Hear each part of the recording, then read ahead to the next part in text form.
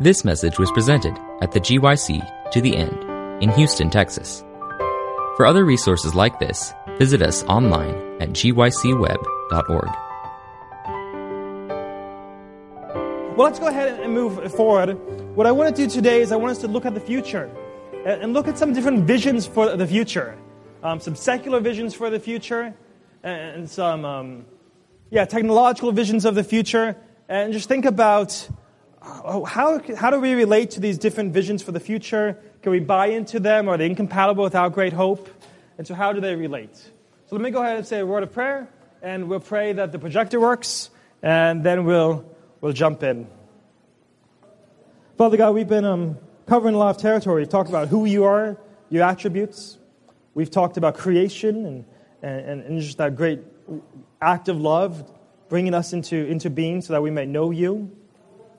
We've talked about you and history and how you relate to the problem of evil.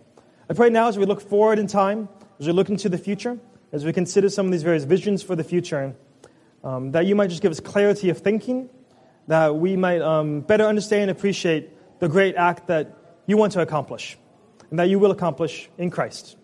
In His name we pray. Amen. Okay, here we go. Answered prayers, it seems.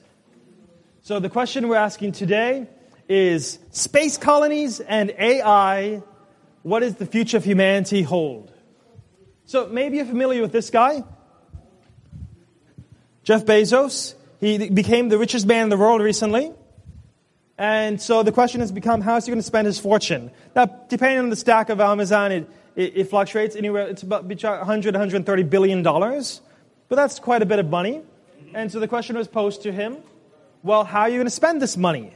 And he has a plan. Does anyone know his plan? I mean, how would you spend $100 billion, right? That's a lot of money. Well, for him, the answer is space. He says, the only way that I can see to deploy this much financial resource is by converting my Amazon winnings, that's the money he made off of Amazon, into space travel. The solar system can easily support 1 trillion humans. And if we had 1 trillion humans, we would have 1,000 Einsteins, 1,000 Mozarts, and unlimited, for all practical purposes, resources in solar power. That's the world I want my great-grandchildren and my great-grandchildren's great-grandchildren to live in. So he has this vision of the future. He says, instead of us becoming stagnant and just being limited to Earth and maybe maxing out at 10 or 12 billion people, let's extend to the universe. Let's extend at least to the solar system. We'll colonize Mars. We can go up beyond there, colonize the moon, keep going outward. And then we'll be a 1 trillion-person species. So this is Amazon's ambitions by Jeff Bezos. Now, he's not the only one with this ambition. Do you know anyone else who wants to colonize Mars? Elon Musk, that's right. It's like when you become a billionaire, this is just like the thing you do. So Elon Musk has a similar ambition. He's planning to colonize Mars and save humanity. Here's how he puts it. I really think there's only two fundamental paths. One is we can stay on Earth forever, but then eventually some extinction event's going to wipe us out. An asteroid, some kind of genetic weapon, some kind of nuclear holocaust, whatever it may be. He says if we limit ourselves to Earth, we're going to get wiped out eventually. So the alternative is we need to become a spacefaring, multiplanetary species. So we colonize Mars, then we move onward. Because if we limit ourselves to Earth, eventually we'll be wiped out. And even if Earth gets wiped out, if we're on Mars, we'll be okay, right? So for Elon Musk, it's not just about expanding the potential of humanity. This is essential to our long-term survival. And so both these men have visions of the future, and they're committing their time and their money, the billions of dollars, right? They're committing their life work, their life energy into bringing about these visions of the future, that we'll become a multiplanetary species. Well, how are they doing so far? You might have saw this earlier when Musk launched his Tesla into space. Yeah, that was pretty cool. It's in orbit right now. You can track where it is. It went past Mars and is on this orbit around the sun. It's classified as a space object now, so there's a Tesla flying in space, which is such clever marketing. Did anyone watch this? Like when it was like on the news, like the clips of this, it's like, it just looks so trippy to see a car in space. If I had the money, I'm tempted to buy a Tesla after this. I do not. But, okay, so he's got the Tesla in space. That seems like it's something. He's also developed his reusable rockets. And so the idea behind a reusable rocket is, well, what we really need to do is drive down the cost of rockets.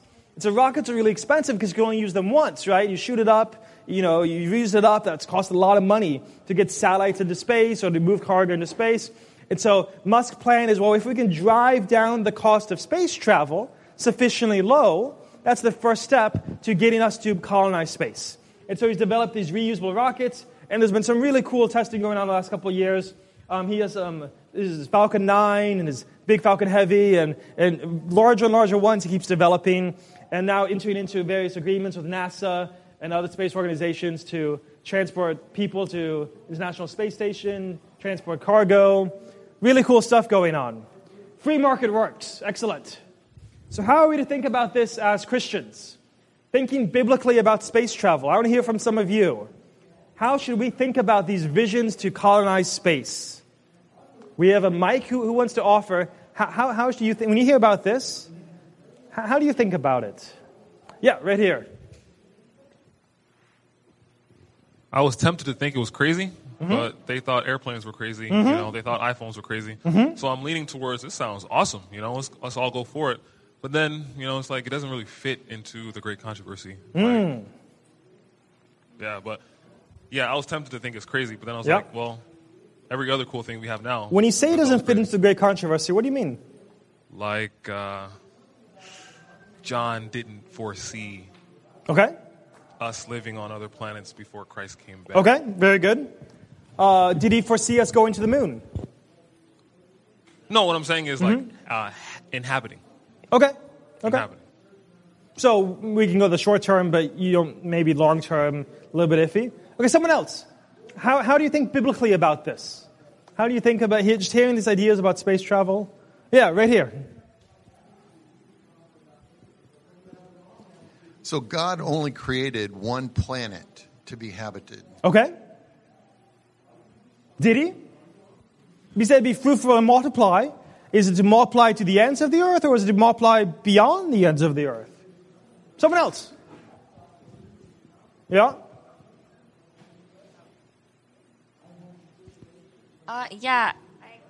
Sit on. Yeah, I kind of agree, kind of based on what you were saying. Like, it's not a part of the great controversy at all. It's not a part of, I don't think it was ever a part of God's plan for us to try to, colonize as humans on other planets. Because really, when you think about it, Jesus is coming back to this earth to, get his righteous people from earth, not from other planets. And I feel like what we're seeing now, sin has affected earth, but it also, I believe it affected also every, things that we see that surrounds earth. So maybe the atmosphere around it. So those planets might not be in the perfect state that God intends it to be, once he recreates everything. So that, I just think that it's kind of going against God's plan, and it's trying to say that humans have the power to, we can colonize planets. We can, kind of get out of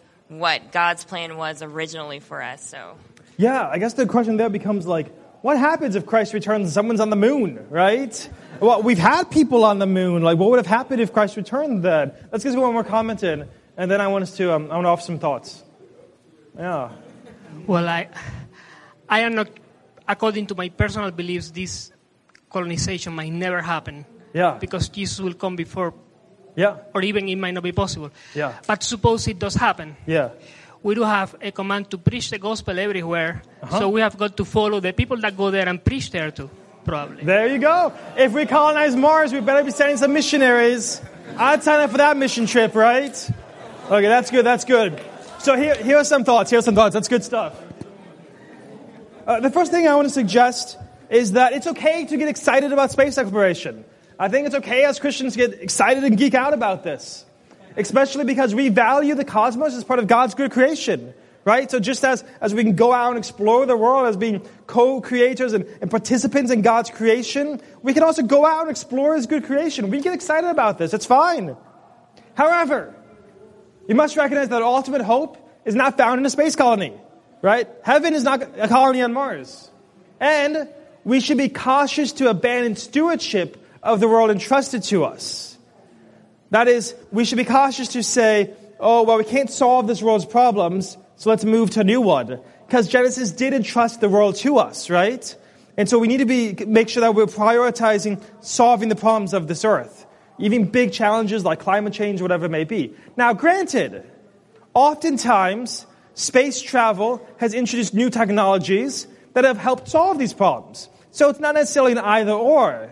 But it is something to be aware of in our thinking, that as we're thinking about it, we shouldn't be having a position of abandonment because God has entrusted this world to us. Finally, notice Bezos and Musk, they're donating the billions, their life energy, based upon a vision of the future that they have. Did you catch that? He says, I have $130 billion. How am I going to spend it? Well, I have this vision of the future, and so I'm going to donate my time and my energy. I'm going to invest it into that. He's compelled to. We also have a vision of the future. I believe we have a better vision of the future. And that should lead us to give sacrificially as well, right? Just as the same energy that these individuals are putting into their projects, really cool stuff, we should be putting into the Advent Project. We should be putting into our better vision of the future. By the way, it's the last day of the year today. So if you haven't given tithe yet for 2018, this can be a little reminder, right? Because if Bezos is giving his billions to build spaceships, maybe we should be giving some of our money to be saving souls. Make sense? Cool. A little reminder there about tithe. Well, here's the next vision of the future I want us to talk about. Talk about space. Let's talk about artificial intelligence. So we have Moore's Law here. And what Moore's Law shows is that over time, we have an exponential growth in the number of calculations possible per second, given some fixed amount of money. So you look at like the number of transistors on some chip, and it keeps doubling. And so this is a logarithmic scale. So it looks linear, but it's actually exponential. And you go back in time, and you see that over time, we've been able to accomplish more and more calculations per second. That our technology is getting more and more powerful. So where is this leading? Well, one thing it leads to is, did you see Watson on Jeopardy? So Watson is a supercomputer by IBM, and he competed against Ken Jennings. This guy was like a Jeopardy champion, right? You might have followed Ken Jennings. Like every answer he had down. But here comes Watson, destroyed Ken Jennings. Maybe he was faster at clicking because he was a computer. That might have been it. But Watson was able to answer the Jeopardy questions and win a massive winning on Jeopardy, beating the top human competition. There's been other cases like this too. Google has developed their AlphaGo and various other deep learning algorithms that have been able to win in chess and in the game of Go. Like these are really complicated games, and we now have artificial intelligence that's able to beat the best human players in chess and in Go and in other complex games. There's also these chatbots you can talk with online. Have you ever talked with one of these guys? I was talking to Cleverbot last night. I said, would you like to attend GYC? He goes, maybe. And I'm like, it's in Houston this year. He's like, what month? It's happening now. And he's like, no, I'm at school. I can't come. You can carry on conversations with these things. So we have this what seems to be emerging in artificial intelligence. We can give lots more examples of it taking place. Has anyone seen any other examples of artificial intelligence being used? Yeah, let's get the mic here. I'd like to hear a few of the examples that you've seen. It's taking over. It's really cool. I've seen Japanese people have done a lot of stuff with robots. Okay, so there's some robotics. Yeah, there's some Japanese industries like Samsung and others that have done some really cool robotics. Some like faces. There's some really cool facial recognition stuff that's going on. So I'm not sure if that's where you're getting at. But yeah, we have some really cool technology that's able to do... so whenever you're on like social media, sometimes you get like a little alert that's like Facebook's like, oh, someone took this picture of you, right? And it used some algorithm that detected your face in someone's picture and alerted you to it. So that's right. Very good. Anyone else? Have you seen artificial intelligence being used in a really cool way? Let's just geek out about it for a second. Yeah. There's some stories in the news about limited AIs being used to try to catch tax cheats. Okay, very good. So analyzing a ton of tax data and finding some individuals that stand out and some indicators are able to figure out that these guys are cheating the tax system. You maybe have also seen stories about AI being used to detect various cancers. You can take a photo of a growth and determine if it's cancerous or not. The AI is pretty good at predicting it. Anyone else? Yeah, I think the biggest use of AI and artificial intelligence today is self-driving cars. Oh, fantastic! That's you know, which is going to knock a lot of people out of work. Yeah, so we have the introduction of self-driving cars. It's been introduced like a Tesla and other lines. We have limited self-driving, driving on the highway, but fully autonomous self-driving cars are on the way. They're being tested. There's still a few problems to work out there. But yeah, very good. So here's the vision for where this is going. It's called the singularity. The singularity is the belief that at some point we'll invent an artificial superintelligence. So not just an AI, but an ASI. That will abruptly trigger a runaway technological growth, resulting in unfathomable changes in human civilization. So this is what an ASI is. An artificial superintelligence is some kind of intelligence that surpasses the human intelligence in every way. So we'll develop a computer that's smarter than humans in every way. So what will that do? Well, that artificial superintelligence will then be able to create new technology. In particular, be able to create a machine that's smarter than it, right? And it can do this really, really fast because it's a machine, right? It can do thousands and thousands and thousands of computations just instantly. And then it will create this smarter technology that will then be able to make a smarter technology, and you just get this domino effect, right?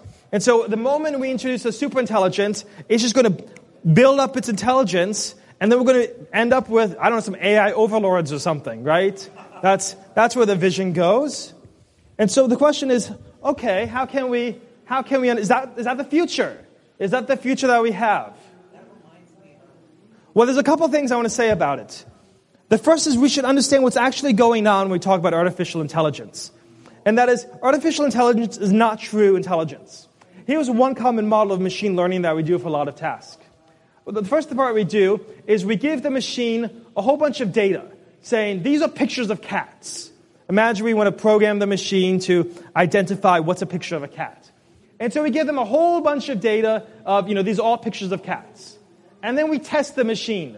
We give a bunch of pictures of cats, maybe some dogs, and we see can it distinguish between the two. And then we train the machine. And based on our data, initial data, maybe it has pretty good accuracy, but it messes up sometimes. So then we retrain it. No, that was a dog. No, this is a cat. And you give it a whole bunch of data, and you train it to distinguish between a cat and a dog. But here's the key thing. The machine never actually understands what a cat is. The machine doesn't have intelligence, doesn't know what a cat is. All it's done is learn to recognize patterns based on tons and tons and tons of photos. So with your photos on Facebook, it goes through all of your photos, right, in your timeline, and you probably have like a ton of them. And based upon your facial features there, it builds a facial profile for you. And when a new photo comes up, it can identify and be like, oh, this is probably a photo for you with pretty good accuracy. But the machine doesn't know what you look like in any meaningful sense.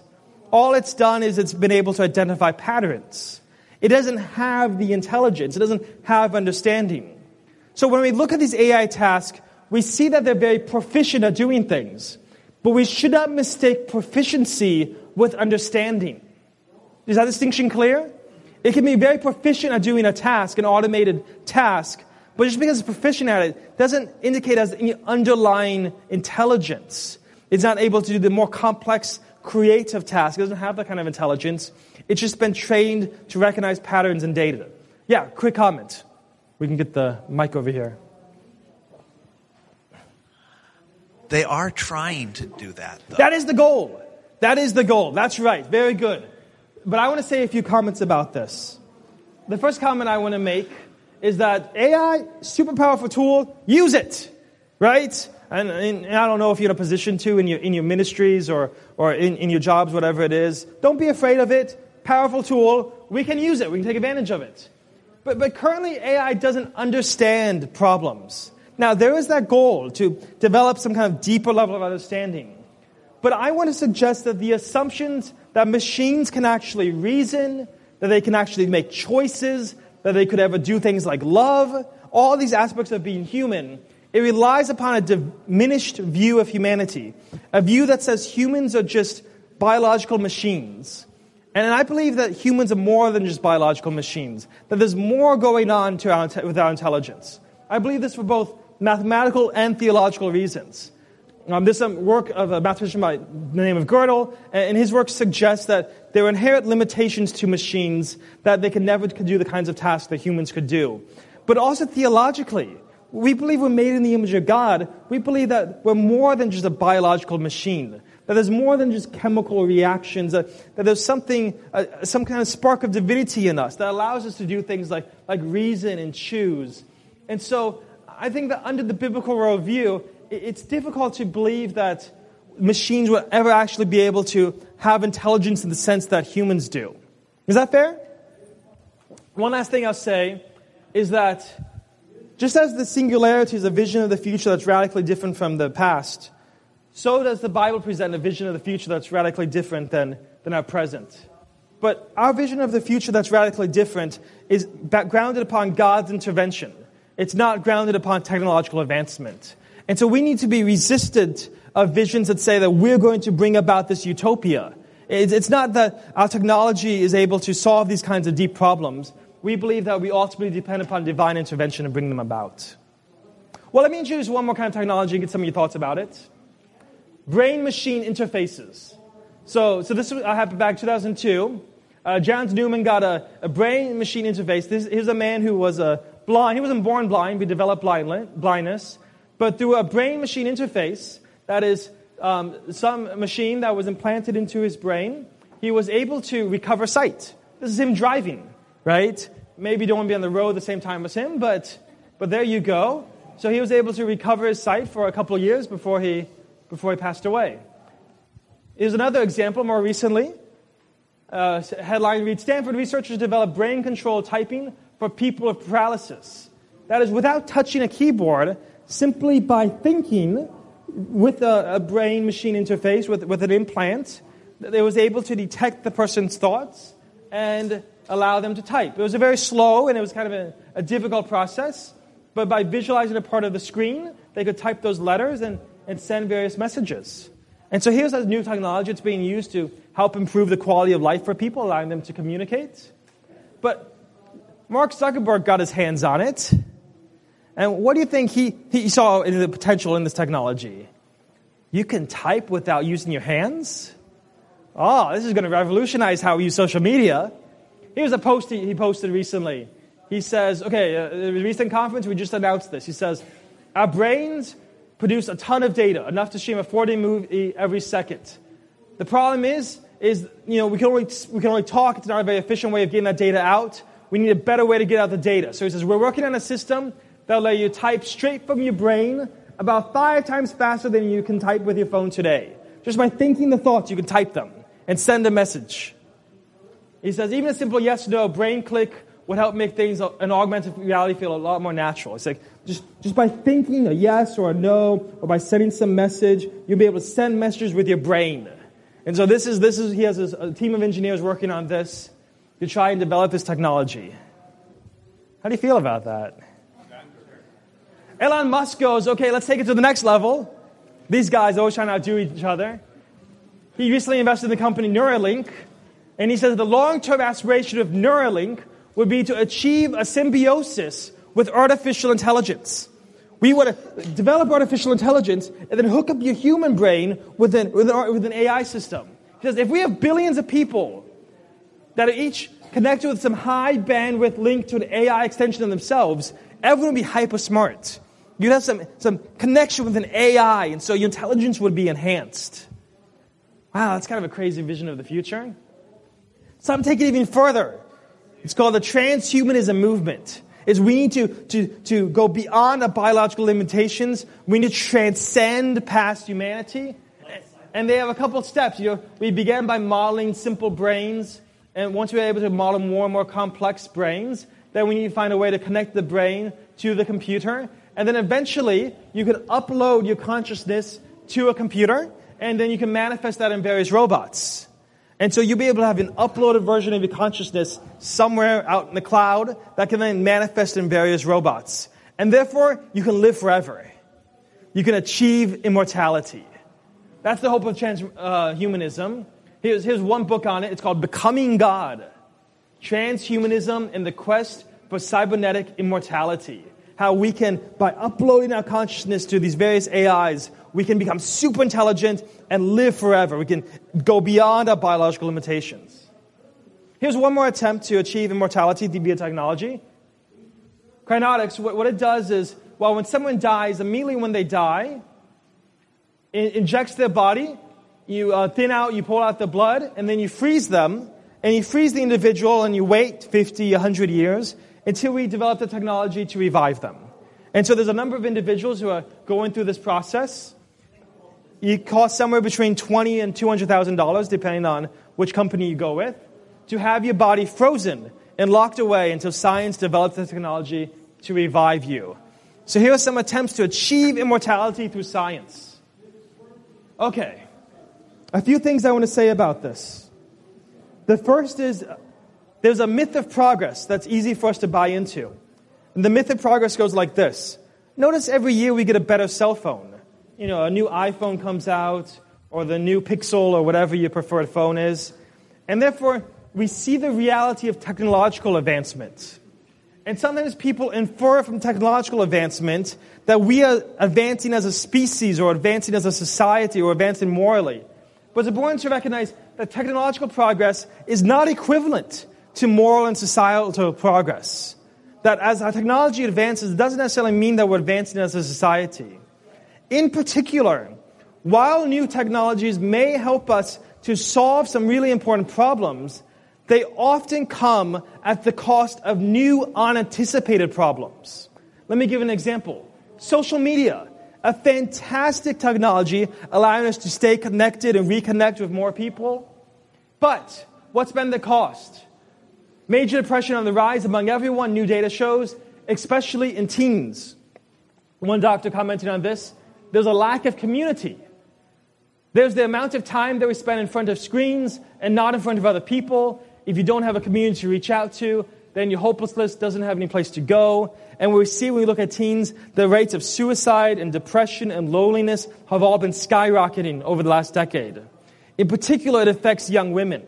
Young men spend a lot of time on video games, that may have other effects on them. But young women spend a lot more time on social media, and so there's a comparison factor that can lead to depression and loneliness, right?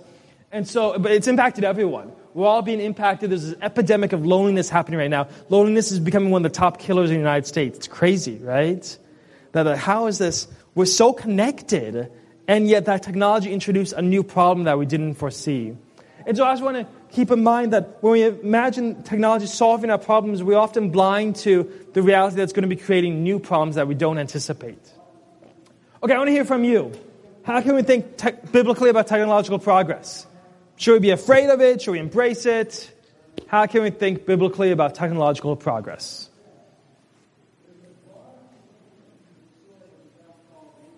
Yeah, let's get a hand right there. I am afraid of some technology, but I also have a scientific background in technology.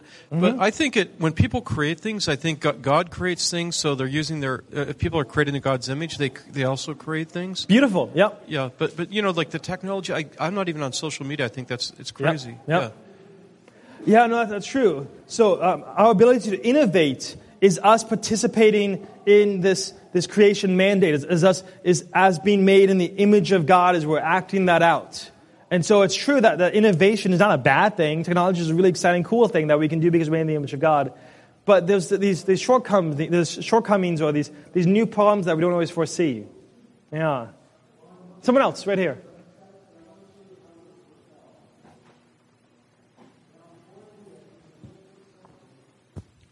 Yeah, to your point about the problems that technology brings up, you have new ethical dilemmas that technology brings up. But then I think ultimately, I think innovation. Because I'm just trying to think.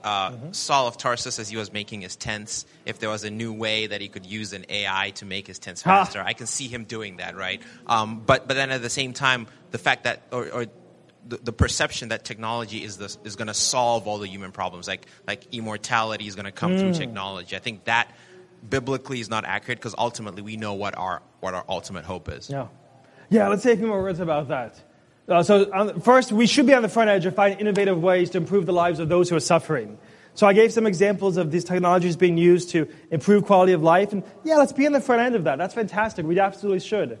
Not to say there's no ethical dilemmas, but we should be the ones who engage and ask Christians to engage with some of those ethical dilemmas. But we tend to overestimate the role of new technologies in the short term. Self-driving cars, they're probably not going to be on the roads the next 3 years changing everything. But we tend to underestimate the influence in the long run. And in particular, we're blind to those new challenges that will come from those technologies. We anticipate the ways that make our lives better, but we are blind to the ways that introduce new challenges. And finally, while technology can help improve the quality of life, ultimately only the gospel can solve the problem of death. I'm reminded of Hebrews, where Hebrews 2 makes the point that it's Christ participating in the flesh and blood of humanity. It's Christ defeating the power of death that alone is able to free us from the fear of death. And so we need to be wary of all these other attempts to achieve immortality. Right? This seems to be going beyond the limits of science. Okay, the last thing I want to talk about is how all technology is going to be disrupting the economy. So there's an Oxford study that came out that suggested in the next 25 years, almost half of jobs will disappear. What? What's going on? You have a number of disruptive forces. AI, robotics was mentioned, globalization, automation, digitalization. That's transforming the economy. And you've probably already seen this take place. You can think of a lot of examples. For instance, think of how Netflix transformed the way that people get movies. Instead of going down to Blockbuster and walking down the aisles, trying to decide what movie to get, you now go to Netflix and you scroll up and down, up and down, up and down, trying to settle on what movie to watch. I believe there's still one Blockbuster in Alaska, right? There's one last Blockbuster trying to hold out, right? But you have Netflix and other competing companies like Hulu and Amazon Prime. You have Uber, right? Look what Uber did. That's how I got to the convention center from the airport. I didn't go to a taxi. I just pulled up my phone. I requested an Uber. I saw how much it was going to cost me. I got in. I tipped the person. Why is Uber able to do this? Well, it solved a problem in a really cool way. It's okay. There's a good that we have, a service called transportation, and there's a need that people have. And now via technology, smartphones, we're able to connect the need with the service in a really easy to use way. And so it solved this basic problem, allowing now the transformation of what's called the sharing economy, that people can use their own cars to transport people, Uber and Lyft and other similar companies. Or Amazon. Look what Amazon has done. Sears just announced bankruptcy. Toys R Us went out of business. Why? You're not going to take your kids to Toys R Us and deal with them in the store, right? Or drive down to Sears, when you can just go to Amazon and click. And it's a great business model for Amazon because they don't have to worry about supporting big stores, right? They can just have their warehouses. And so you have these companies disrupting the economy. Can you think of some more examples? What's another disruptive company that's changing the way we do things? WeWork. Is that where you can export some kind of task to the... It's a co-working space. Oh, it's a collaborative workspace. Very good. Yeah, what's another one? Apple. Okay, what is Apple doing that's innovative? Things like the smartphone have made these other things possible. So that's right. So that's a kind of a foundational disruptive force. Yeah, it's very good. Can you think of another one? Probably similar to what was mentioned by Google Docs. Okay, Google Docs, that's right. This presentation is on Google Slides, right? And it's nice. I can access it from anywhere. Even when my computer dies, I can access it from someone else's. Airbnb, right? Instead of going to a hotel and, you don't need hotels anymore, so I'm going to just open up their home and share their home. And Airbnb creates a reliable system where you can trust people. Oh, but in order to have things like Airbnb, in order to have things such as Uber Eats or Uber, these kinds of things, you need to know that people are trustworthy, right? So China is rolling out this new system right now. of where people have some kind of social credit, right? And so you have like a trustworthiness score so that people know like, oh, can I trust them to sleep in my house for my Airbnb or, drive my Uber or whatever. And it's one of these kind of ominous sounding things. You hear about social credit and you're like, if I don't have social credit, then I can't participate in the economy. And it's really easy to think, that's almost prophetic, right? Like if I don't have the social approval, I cannot buy or sell. Like you can almost start seeing that in prophetic terms, how if we lose social credit. So it's coming out of these technologies, but you can begin to think about it prophetically as well. Okay, so what are all these disruptive forces doing? And what are the implications of them? Well, one thing I think that this should lead you to think about is your education. And what are you going to do with your lives? So I'm going to recommend a resource, BLS, the Bureau of Labor Statistics. I encourage you to spend some time here. And you can go there, especially if you're a student right now, you're trying to pick a career.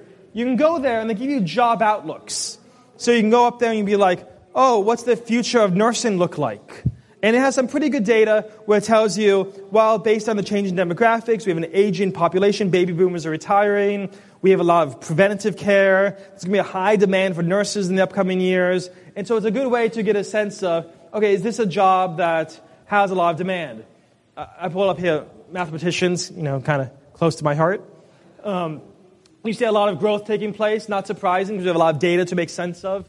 And so that's where a lot of that growth takes place. But I want you to think just for a second about the implications for education. So I know a number of us are students or have students in our lives. Here's a really great book I recently read called Robot Proof. Higher Education in the Age of AI. It's how can you future-proof your education? And the author of it suggests there are 3 things that you can do to future-proof your education. There are 3 new literacies that you need to develop. The first is data literacy. The second is technological literacy, and the third is human literacy. So data literacy is the ability to understand data. We have all this new data, we're talking about AI, machine learning, massive amount of data coming out. We need to be able to make sense of that data so we're not led astray by it. So taking a statistics course, cough, cough, good idea, learn a bit about data. Then there's technological literacy.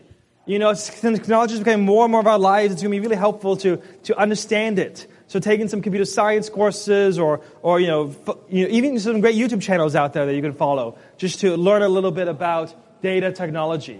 But what I was really interested in is this author really stresses that in order for us to have an education prepare us for the future, not only do we need to understand education, but we also need to focus on human literacy. Because there are aspects of being human that we cannot automate.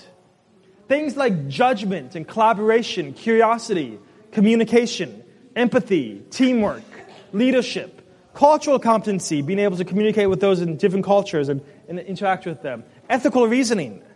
That these are tasks that we cannot automate. And so in the future, in this new economy, those who are able to do these kinds of things, well, that's what's going to be really valuable.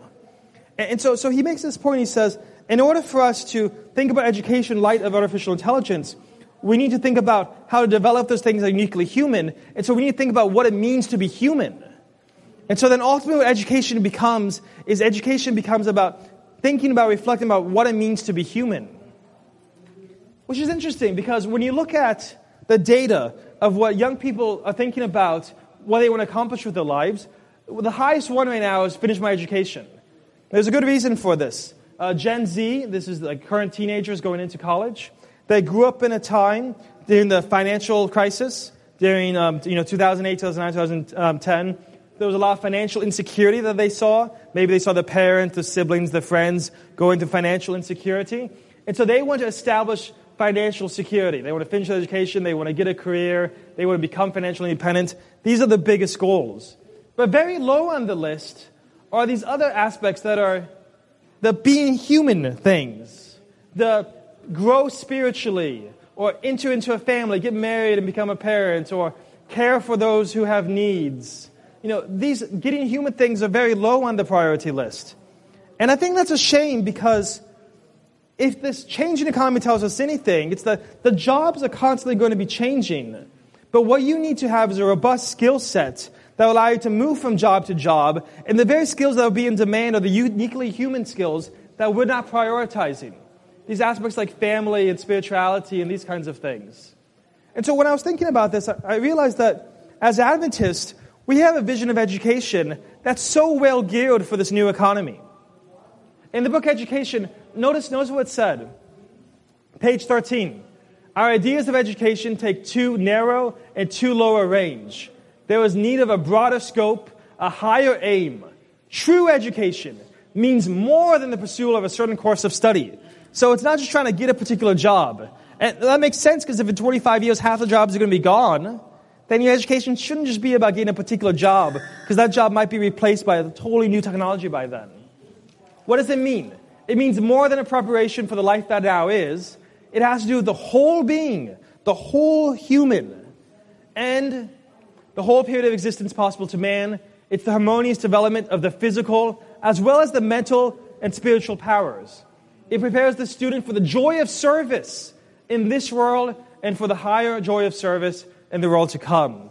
And so when you recognize that that's the vision of education, what a shame that so low on people's priority list is doing things like serving those in need, right? Or doing things like developing socially and spiritually and doing these other kinds of things. Instead of just focusing on education and getting a career, well, if you actually want a solid education, you need to think about education in terms that's developing your whole person, right? I want to end with a vision of education that Ellen White puts at the end of the book. She says, heaven is a school. Here's our ultimate vision of the future. Its field of study, the universe. Its teacher, the infinite one. A branch of the school was established in Eden. In the plan of redemption accomplished, education will again be taken up in the Eden school. And so in some deep sense, we were made to participate in lifelong education.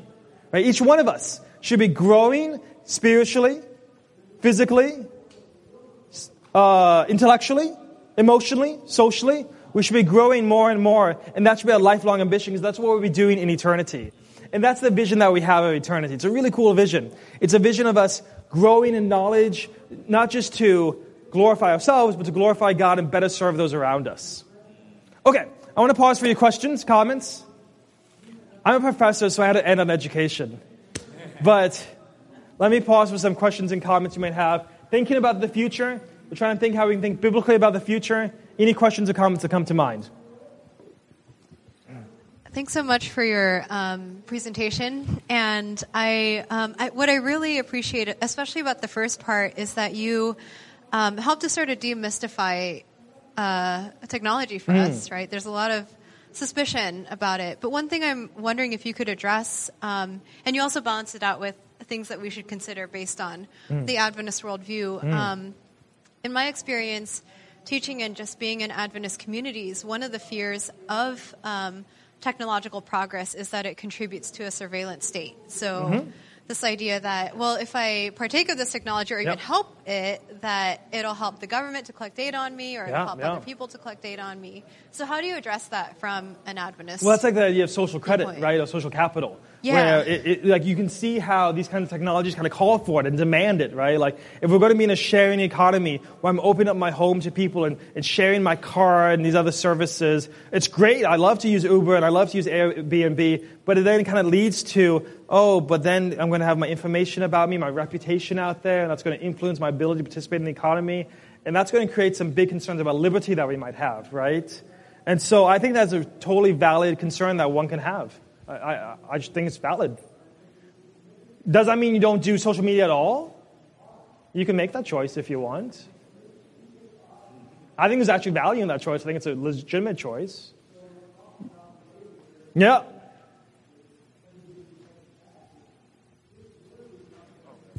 I was just thinking of like at the very end, okay, the technology is interesting, but it makes life very complex. Yep. And at the end, if you can't buy or sell, lest maybe people are going to have some basic like survival skills. Yep. Instead of all the technology things. Yep. You might have to have some practical things. And Sister White even said maybe it would be well to be able to learn how to ride a horse. I don't know.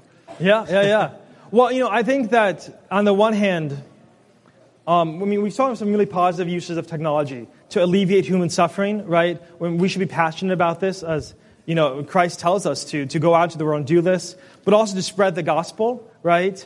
So we can use technology in some really fantastic ways, and I think there's value in being technologically literate. But I think you're right that sometimes there's this myth where we think that the medium of technology does not influence the message. But it totally does, right? Like the medium of Twitter totally influences the kind of interaction that's taking place, and it does impact our message, and we should reflect upon that. Technology is not neutral. It's doing something. I'm not saying it's always bad, but it does have some influence on the content of our message. And so we should reflect upon how the technology has influenced it. It could be a positive influence. Maybe it's allowing us to communicate the message more effectively, right? But there could also be some drawbacks, and I think we should be critical about it. Yeah. Right back here. So part of the problem here is these companies, there's economic incentive to pursue technology as quickly as possible. And there's not incentive to pause and exercise judgment and reflect upon, wait, is this healthy? Is this actually making the world better? And so in your own life, you shouldn't necessarily always be the quickest to adapt every new technology, adapt it into your life, because maybe you need to pause and think, well, let me exercise some judgment, right? Before upgrading to the new phone each time, let me stop and just think about how is this actually influencing my quality of life. I'm not saying that conclusion will draw you to, therefore I don't want a smartphone, I'm going to stick with the flip phone. Maybe you stick with the smartphone, but maybe in that reflection you realize, oh, here are some limitations I'm going to build in, here are some safeguards I'm going to build in. And so we just need to be critical in how we think about and relate to technology. Yeah. Question? Yeah, I have a question about AI. Yep. In your talk, you talked about how complicated it'd be to reach a super intelligent AI. Yep. Would you say that the concerns that Elon Musk and Sam Harris have voiced are unfounded then, over the technology getting away from us? So I have been trying to articulate already the ways in which technology is getting away from us. Oh, okay. But it's not the same as the vision that... Well, so they have a particular vision of these AI overlords, right? Mm-hmm. And the moment we develop some ASI, some artificial superintelligence, that it's going to continue to grow exponentially fast, and we won't be able to stop it, and we won't know, its values, and it may not have good judgment. Mm-hmm. As a Christian, I'm hesitant to this view of AI. I'm hesitant to the possibility of true artificial intelligence, right? From what we have accomplished with machine learning, that seems really impressive. When you dig into what's really going on, there isn't any true intelligence under the hood. Yeah. And from my understanding of what it means to be human, I think we're more than just biological machines, and so I don't think we can replicate this in a computer. So I don't think that there's ever going to be a machine that's making, that's evil. I don't think it's possible for a machine to be evil. You can push back on that. You maybe think that is possible. But from my understanding of what it means to be made in the image of God, I don't think it's possible for us to develop machines in that capacity. That said, I think there's really good reason for us to exercise judgment and discernment about the technology we're developing and think about, well, knowing that technology often has unforeseen consequences, maybe we need to develop systems and safeguards to limit how quickly we embrace technology, to give us some buffer time to see what are some of those consequences. And I think that's what they were more for, is doing research in AI more, be careful about it. That's right. The way you do it. Yeah, that's right. Yeah. And they're calling for more regulation, and I think that's fine. Uh-huh. Yeah. Okay. Yeah, one or two more comments. We have some up here. I don't know if there was...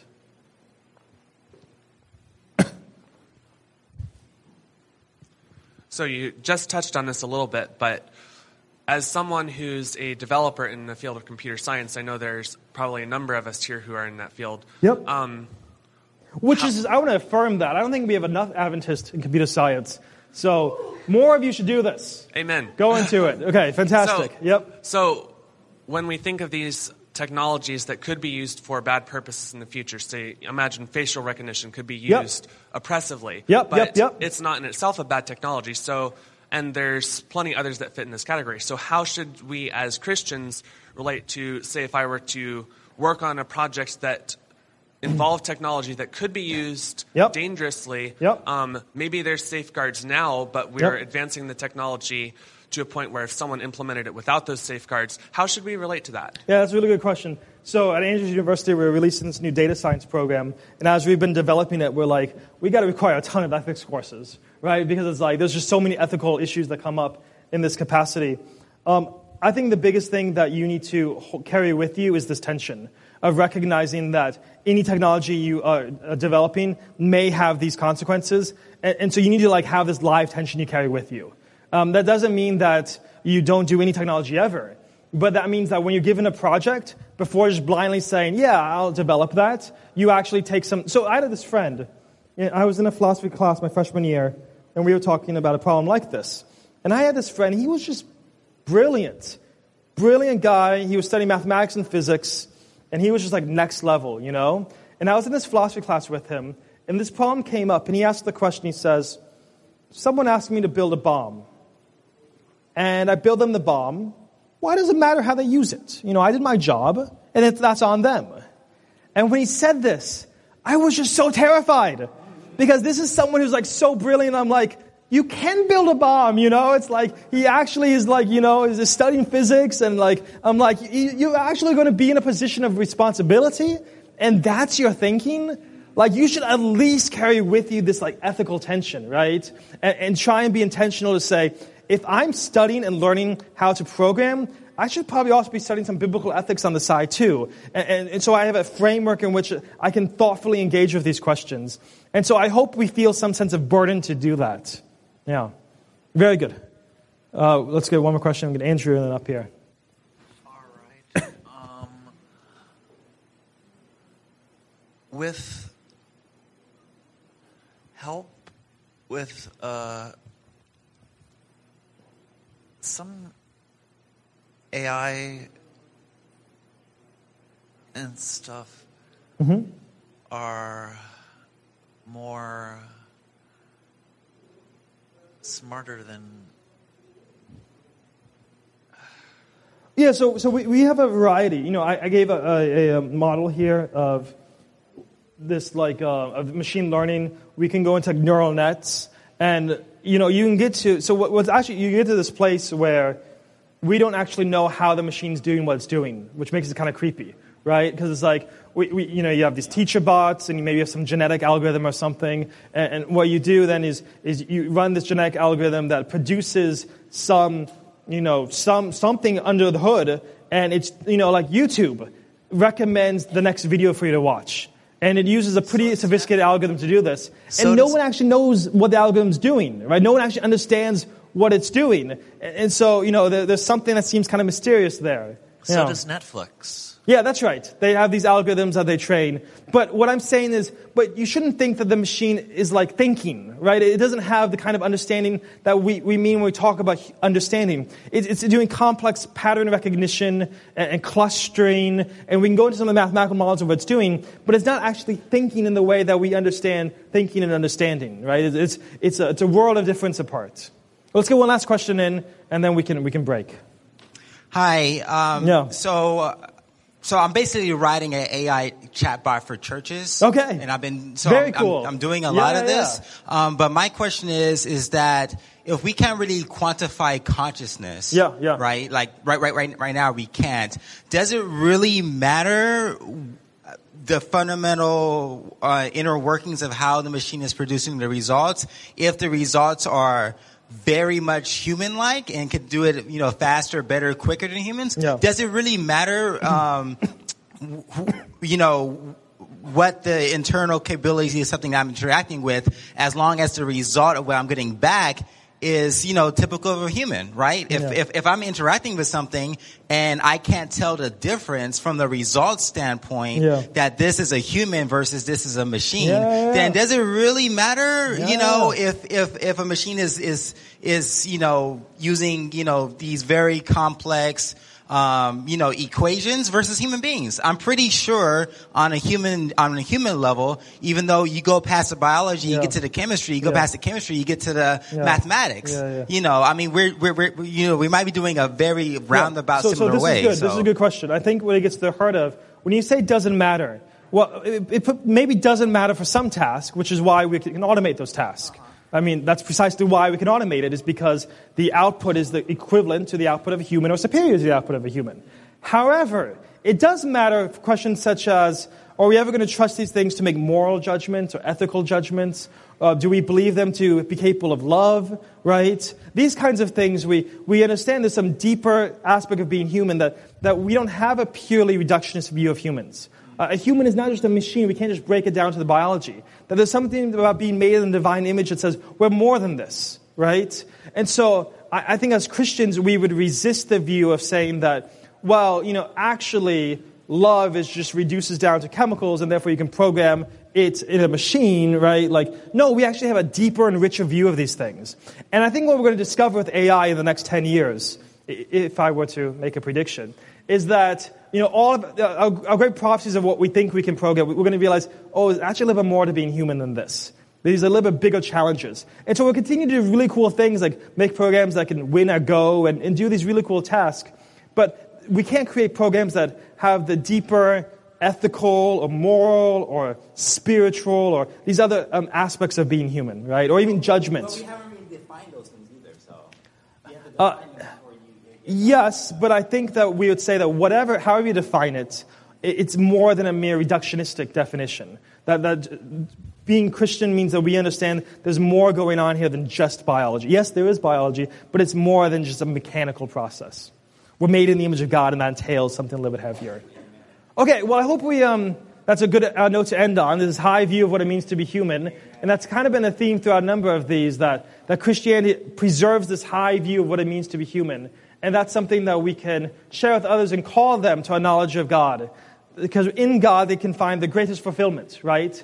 They can see that the choices actually have significance, eternal significance, right? That they're not just machines that are living out, but they have a will. There's a moral weight to their life. That in some sense, when you embrace the Christian message, you're moving from seeing the world in black and white to seeing it in color, right? That there's a deeper richness to all these things. And that, we cannot simply automate these things. So very good. I hope you take that with you. Let me say a closing word of prayer, and we can adjourn. Yeah, Father, truly, life takes on so many dimensions of color and richness when we see it through the lens of your love. We recognize ourselves as the object of your love, created, redeemed by you. Father, as we've gone through in these various seminars, we've looked at you as creator, we looked at your redemptive work, we saw how you're dealing with the problem of evil. And now as we look into the future, really exciting things we can do as image makers, made in your image, but also recognizing some of the limitations of life apart from you, recognize the only hope is found in you. Father, I pray that we've been equipped to think more carefully, but also love more generously those around us, to show them a clear revelation of who you are, to answer their objections, but also live a life that's so attractive that they're drawn to you. That's our prayer in Christ's name. Amen. This message was recorded at the GYC To The End in Houston, Texas. GYC, a supporting ministry of the Seventh-day Adventist Church, seeks to inspire young people to be Bible-based, Christ-centered, and soul-winning Christians. To download or purchase other resources like this, visit us online at gycweb.org.